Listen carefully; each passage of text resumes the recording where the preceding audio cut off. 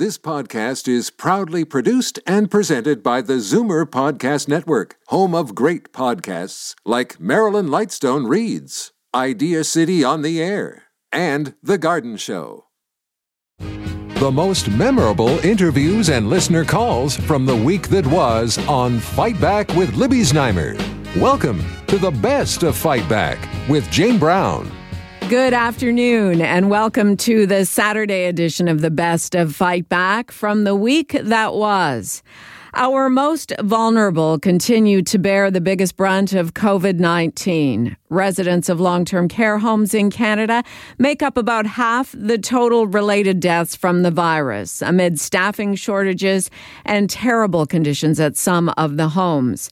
The worst case in the country is a private home in the Montreal area, where 31 residents died and others were abandoned and left in their own filth, sometimes without food or water. While staff left their posts and the owners allegedly withheld medical records until the government got a court order. There may be criminal charges in that case. The worst COVID-19 outbreaks in Ontario are at the Pinecrest Nursing Home in Bobcaygeon, Seven Oaks in Scarborough, and Eatonville Care Centre in Etobicoke, to name a few.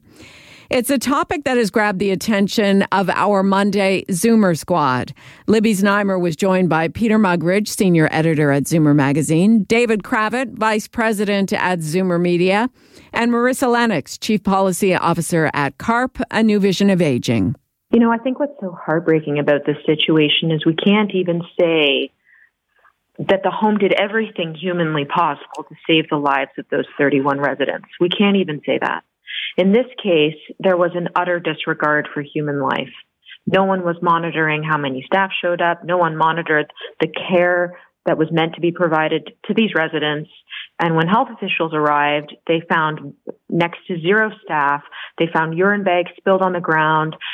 Residents were laying in soiled beds, something that you might expect in a concentration camp. It's utterly just heartbreaking, shocking disregard for human life. It's a horrible situation. The really heartbreaking thing to me is that we've been talking about staffing shortages, and of course this is an extreme example. Mm-hmm. And the Premier Legault says it looks like gross negligence, but these problems have existed for years, David. They've existed for years, and I think to Marissa's point, there's a difference between saying I have an adequately staffed, well-run, long-term care facility where I have a higher case rate and death rate simply because COVID-19 adversely affects older people, but we're handling it, or we're doing the best we can with this tragic virus. And the opposite, saying I don't have enough people, I'm not getting enough people, and nobody's watching to make sure that I try my best to handle it. And we'll remember a couple of weeks ago when we were talking about Bobcaygeon, and we were talking about volunteers that were coming in from the community to help with the staffing. And at that, there were, questions about what was going on, but it looked like everybody was trying their best to do their best.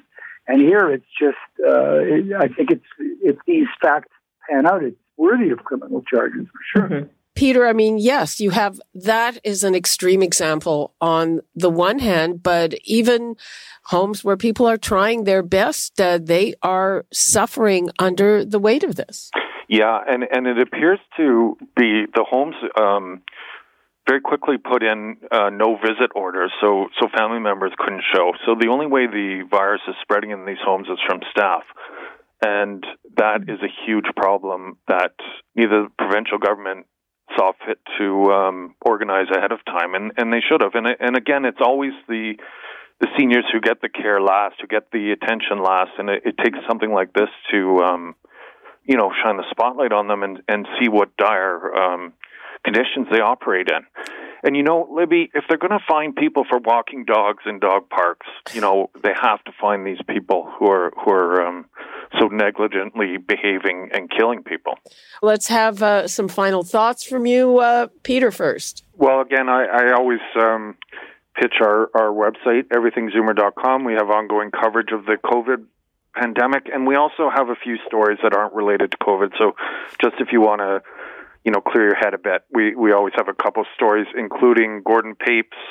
Which stocks should we hold on to during the pandemic? So I think that's a helpful story. Yeah, I think that too, yes. Yeah. David? Well, I think that I think the callers had some very interesting perspectives, that there is a high level of confidence in well-run homes and good service and people working hard and let's admit, double shifts around the clock to try to provide the best service. But I still think that whether it's enforcement or just resources or funding, it's a category the government has just got to pay more attention to. And I know at CARP we're going to be putting pressure on in the future to see that happens. And Marissa? I think of paramount importance is making sure our homes are adequately staffed, that staff and residents are getting tested rigorously, systematically, and that homes are adhering to proper quarantine protocols. One thing I would just say to all the families listening who do have loved ones, whether in long-term care or retirement care, do everything you can humanly possible to go out of your way to make sure that they are not isolated. If you originally called them once a day, call them twice. If they're on the ground floor and you can go knock on a window, I drove by a home yesterday and saw 3 families outside knocking in to see their loved ones on Easter. So go out of your way if you can to make sure that you are doing everything humanly possible to try and stay in contact, whether virtually or even just through a window, to see your loved one in this time.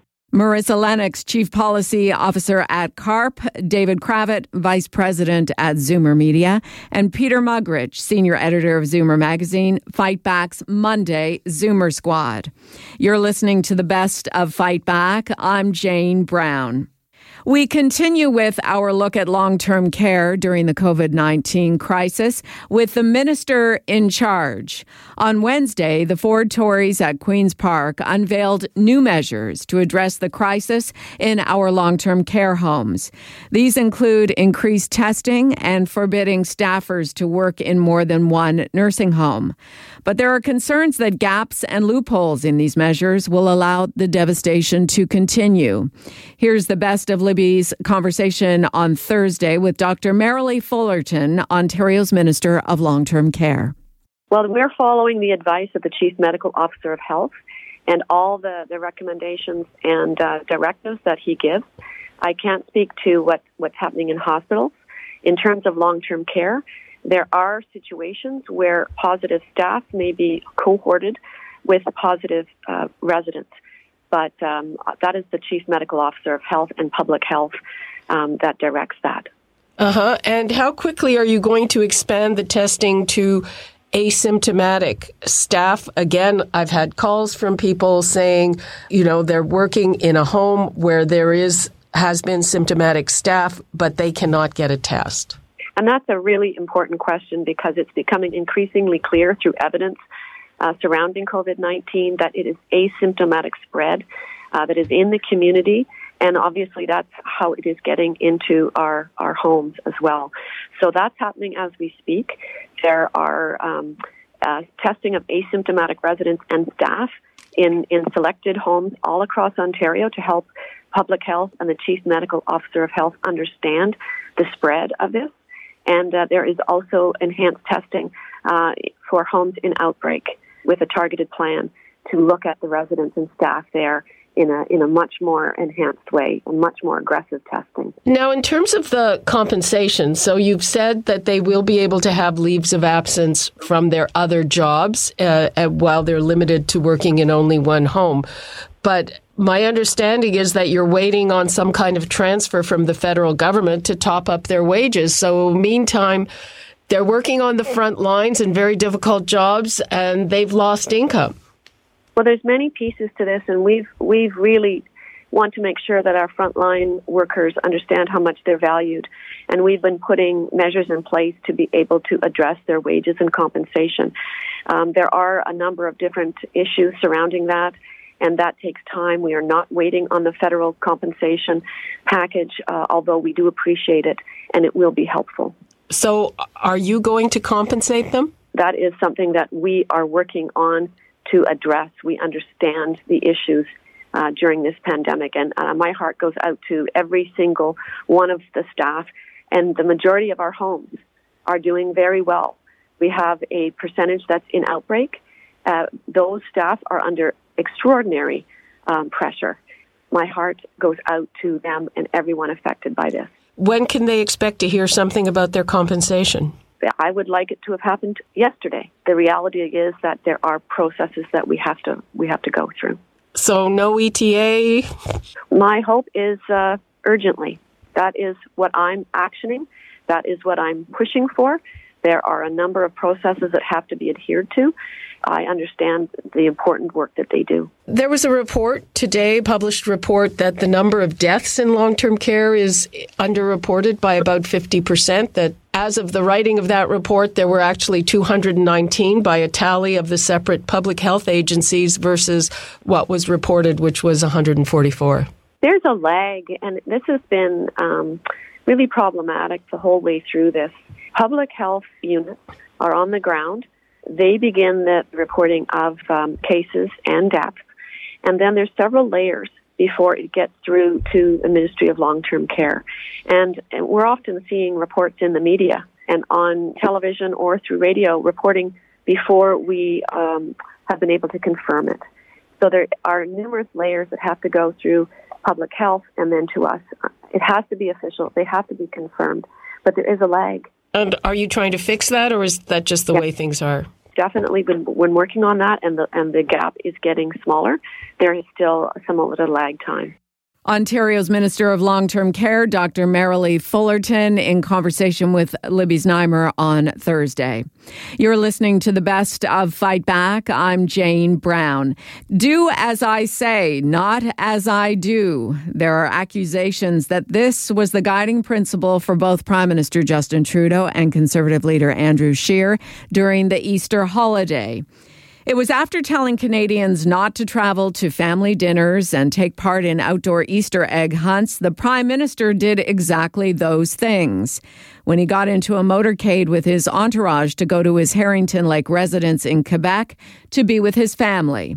And then there's Andrew Scheer. He was given a seat on a government Challenger plane along with 2 other MPs, which would have allowed for physical distancing. But he brought his wife and 5 children on the plane, which meant every seat was taken. Libby Znaimer spoke with Fight Back's strategy panel about this issue, which received a lot of traction on social media.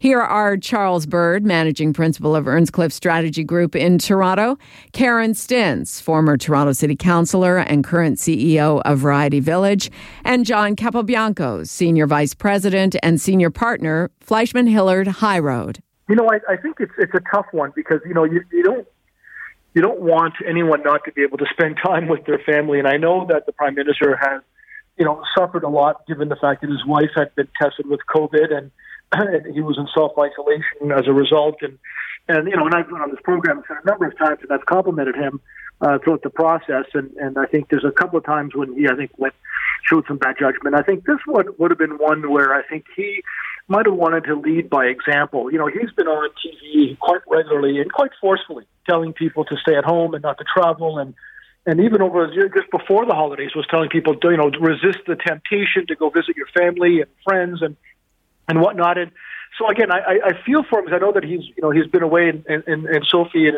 the kids have been away since she was relieved and released to go. But still, I think a lot of families out there are suffering the same thing where they'd love to go see their grandfather or their kids and whatnot, but have been told not to go. And, you know, and also I think when he travels, he's not traveling alone. He travels with an entourage, and he's putting them at risk because now they have to be on the job doing what they have to do. So I thought it showed a little bit of bad judgment. I thought he should have, you know, practiced what he preached and led by example, especially during the holiday season when he was telling everybody not to travel and not to visit family and friends. Yeah, and then there's that whole thing of going to the cottage and crossing the border where other people are being turned back. Karen? I think that I have some sympathy for the Prime Minister because, you know, it's not, you know, we were told not to be with our extended family, but he just wanted to be with his family. And I actually think that maybe this can begin the conversation about how we can start to think about returning to life post-COVID, because the reality is we needed the social distancing restrictions in order to combat the spread of the virus. But at some point, the rules also need to be practical and pragmatic. And he knows that his wife is not getting COVID because she's already had it. So she's not at risk of transferring it to anyone or getting it. And so, traveling with an entourage, and posting it all over social media was probably not the right thing to do. But, I think that we do need to begin the discussion about how we are going to relax these social restrictions, because they are not sustainable for a long period of time. And maybe this kickstarts the conversation of, okay, we know it's not going to be this week or next week, or maybe not even within the next 28 days. But we've got to learn how to resume some semblance of normalcy. And to your point, Libby, how am I going to go see my dad? I haven't seen my dad in 6 weeks because he lives in a retirement home. I'm accepting that is the way that it is. But, at some point he's 90 and I'd like to see him before September. So how do we begin this conversation? And maybe out of this, we can start that discussion. Charles, you haven't weighed in on Justin Trudeau yet and the great egg hunt caper? No, I don't have a lot of problem with either the Prime Minister or Mr. Scheer making the decisions they made. In the case of the Prime Minister, I mean, his wife had COVID-19. They made a decision that she and the children would go to Harrington Lake, which is 27 kilometers, basically the distance between Scarborough and Etobicoke, to help in her recovery. And whereas he stayed back in Ottawa to attend to the nation's business, which he's been doing diligently and assiduously for the last 3 weeks without interruption, he made no bones about the fact that he was going to make the trip to be with his wife and his children. And, a lot of us are very fortunate to have people with whom we are living and riding out the storm together. So it's not like we're all in complete isolation. And as a husband and father of young children, I think it made perfect sense for him to make that trip, and it was in coordination with all public health and local authorities. And it's not like he stopped for beer on the way up. I mean, it's basically a one-way trip without any other interactions. Charles Bird, Managing Principal of Earnscliffe Strategy Group in Toronto. Karen Stintz, former Toronto City Councillor and current CEO of Variety Village. And John Capobianco, Senior Vice President and Senior Partner, Fleischman Hillard High Road. Fight Back's Tuesday Strategy Panel. This is the best of Fight Back on Zoomer Radio. I'm Jane Brown. While COVID-19 has had disastrous effects in Ontario's long-term care homes, the situation in the province's hospitals is better than expected. The worry was that we could end up with scenes like in Italy and New York, hospitals overwhelmed with not enough ICU capacity and a shortage of ventilators, the breathing machines that are a last resort for keeping people alive. Joining Libby to discuss the optimistic trend in Ontario's hospitals, Dr. Adam Kassam, a Toronto-based physical medicine and rehabilitation specialist and public health expert, and Dr. Joshua Tepper, president and CEO of North York General Hospital. We actually have been very busy. When you look at the data, we have been sort of at an overcapacity, but provincially, when you look at the data, the overall capacity across the system, we do have some breathing room, which is wonderful news. I think what we've got to be clear on is that news could change in days, and it is really, this is a hard-earned bit of good news, not by hospitals or doctors alone, but by all of society. And there is a huge risk that people read this glimmer of good news and look at these graphs and sort of quietly or not so quietly re-engage in sort of more normal social engagements. And we could lose this within days. What I see on this graph is that the modelers expected that there would be about 900 people in Ontario in intensive care units, but instead what we have are 514 in the hospital with no intensive care, 56 in intensive care with no ventilators, and 199 on ventilators. Am I reading that graph more or less right? So I don't have the graph in front of me that you're referring to, but I can certainly say that there is additional ICU and ventilator capacity and additional inpatient ward capacity, and more than we might have anticipated at this this date based on projections. So I think that is the sort of positive news that we're seeing. Again, that's a credit to everybody really following our physical distancing rules. Okay, and Dr. Kassam, is the reason for that we are following the physical distancing rules, or does it have more to do with the kind of preparations that were made? I think it's probably a bit of both, but certainly the distancing measures that we're seeing not only in Ontario but across the world show to be working, right? So we know that this is an extremely important part of the mitigation phase of COVID-19. And I think I'm looking at the same graph as you are. I think it's by Dr. Kwan, so shout out Dr. Kwan.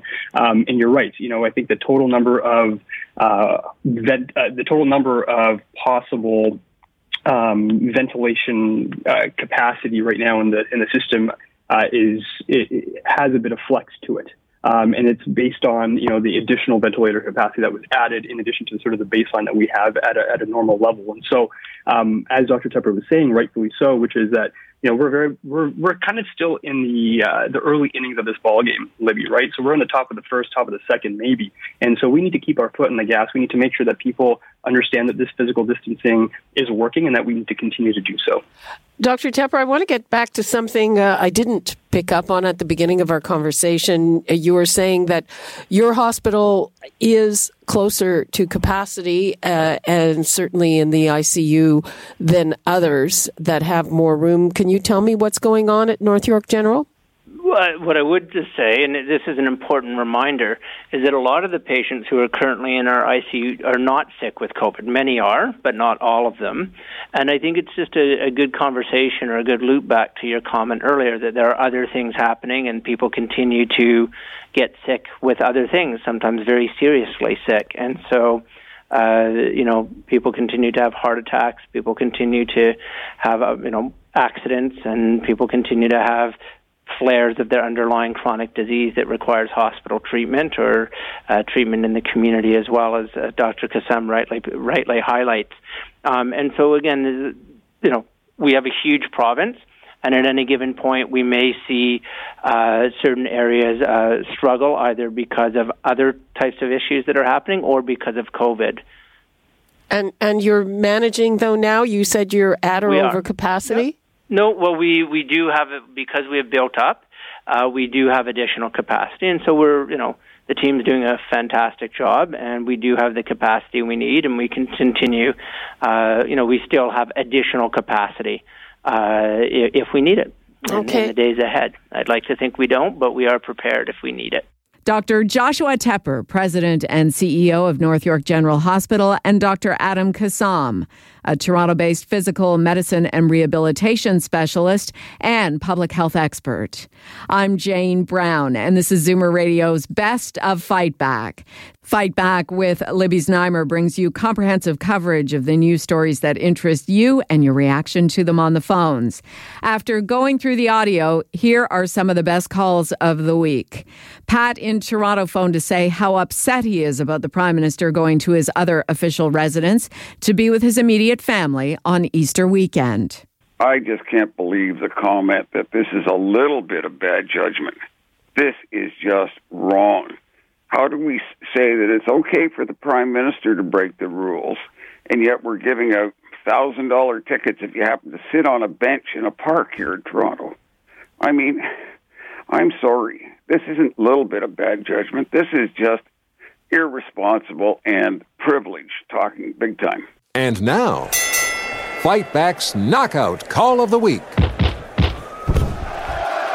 There were a lot of great calls, but the winner of the Fight Back Knockout Call of the Week comes from Paul in Etobicoke, who shared a personal experience with COVID-19 and nursing home staff. My wife works in a long-term home in Toronto, and one of the staff tested positive for corona.